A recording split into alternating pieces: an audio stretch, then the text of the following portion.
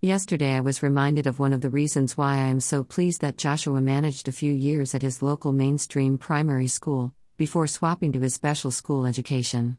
My husband and I were walking the dogs in our local park, throwing the frisbee for them, and having fun. I looked up and walking through the park was Joshua's first primary school teacher. She has retired now, but she never fails to stop and chat if I see her out and about, and she always asks after Joshua, by name, even though she has not taught him for about 16 years.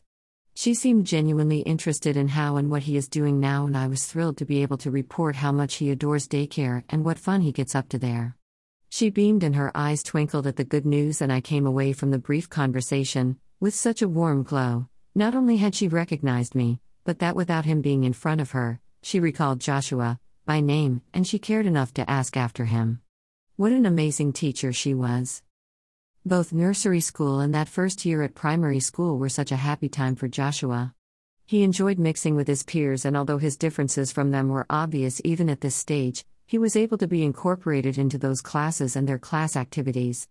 For the first time, he enjoyed this sociable activity on a daily basis, and I enjoyed the drop-off and pick-up experience at the school gates too. I was able to chat to his teaching assistants every day, to hear how he had got along and to ask all of my questions and to see for myself how he responded to the school environment. I was able to maintain friendships with my antenatal moms, enjoying regular lunches and coffees before school pickup. My employer was flexible enough to allow me to work between school hours so that I could, without guilt, drop Joshua off and collect him again, as school and my office were both in the same town. In those early years, it seemed as though Joshua was going to cope in mainstream school, aided by a one-to-one TA. But things changed. Joshua's epilepsy took a tighter grip of him and seemed to steal his skills right before our eyes, and at the same time, school became more academic as the children all got older. Primary school started to have a curriculum and more time sitting at desks listening, so the other children left Joshua behind as he could not thrive in this environment. Joshua began to be disruptive, and so he and his TA began to spend more and more time together in a tiny room doing their own activities.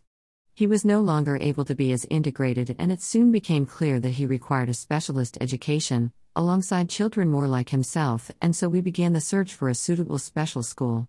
He left the mainstream education setting when he was just 7 years old.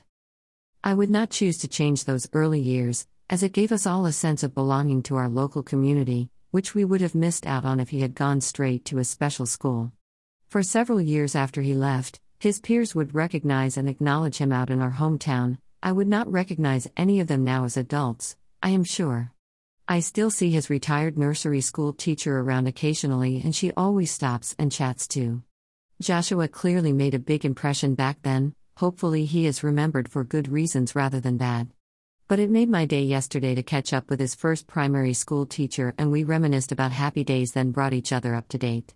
So much has happened since she taught small, young Joshua, but for a while back then, she was a very important lady in both of our lives, and I will always be grateful for all that she did for him.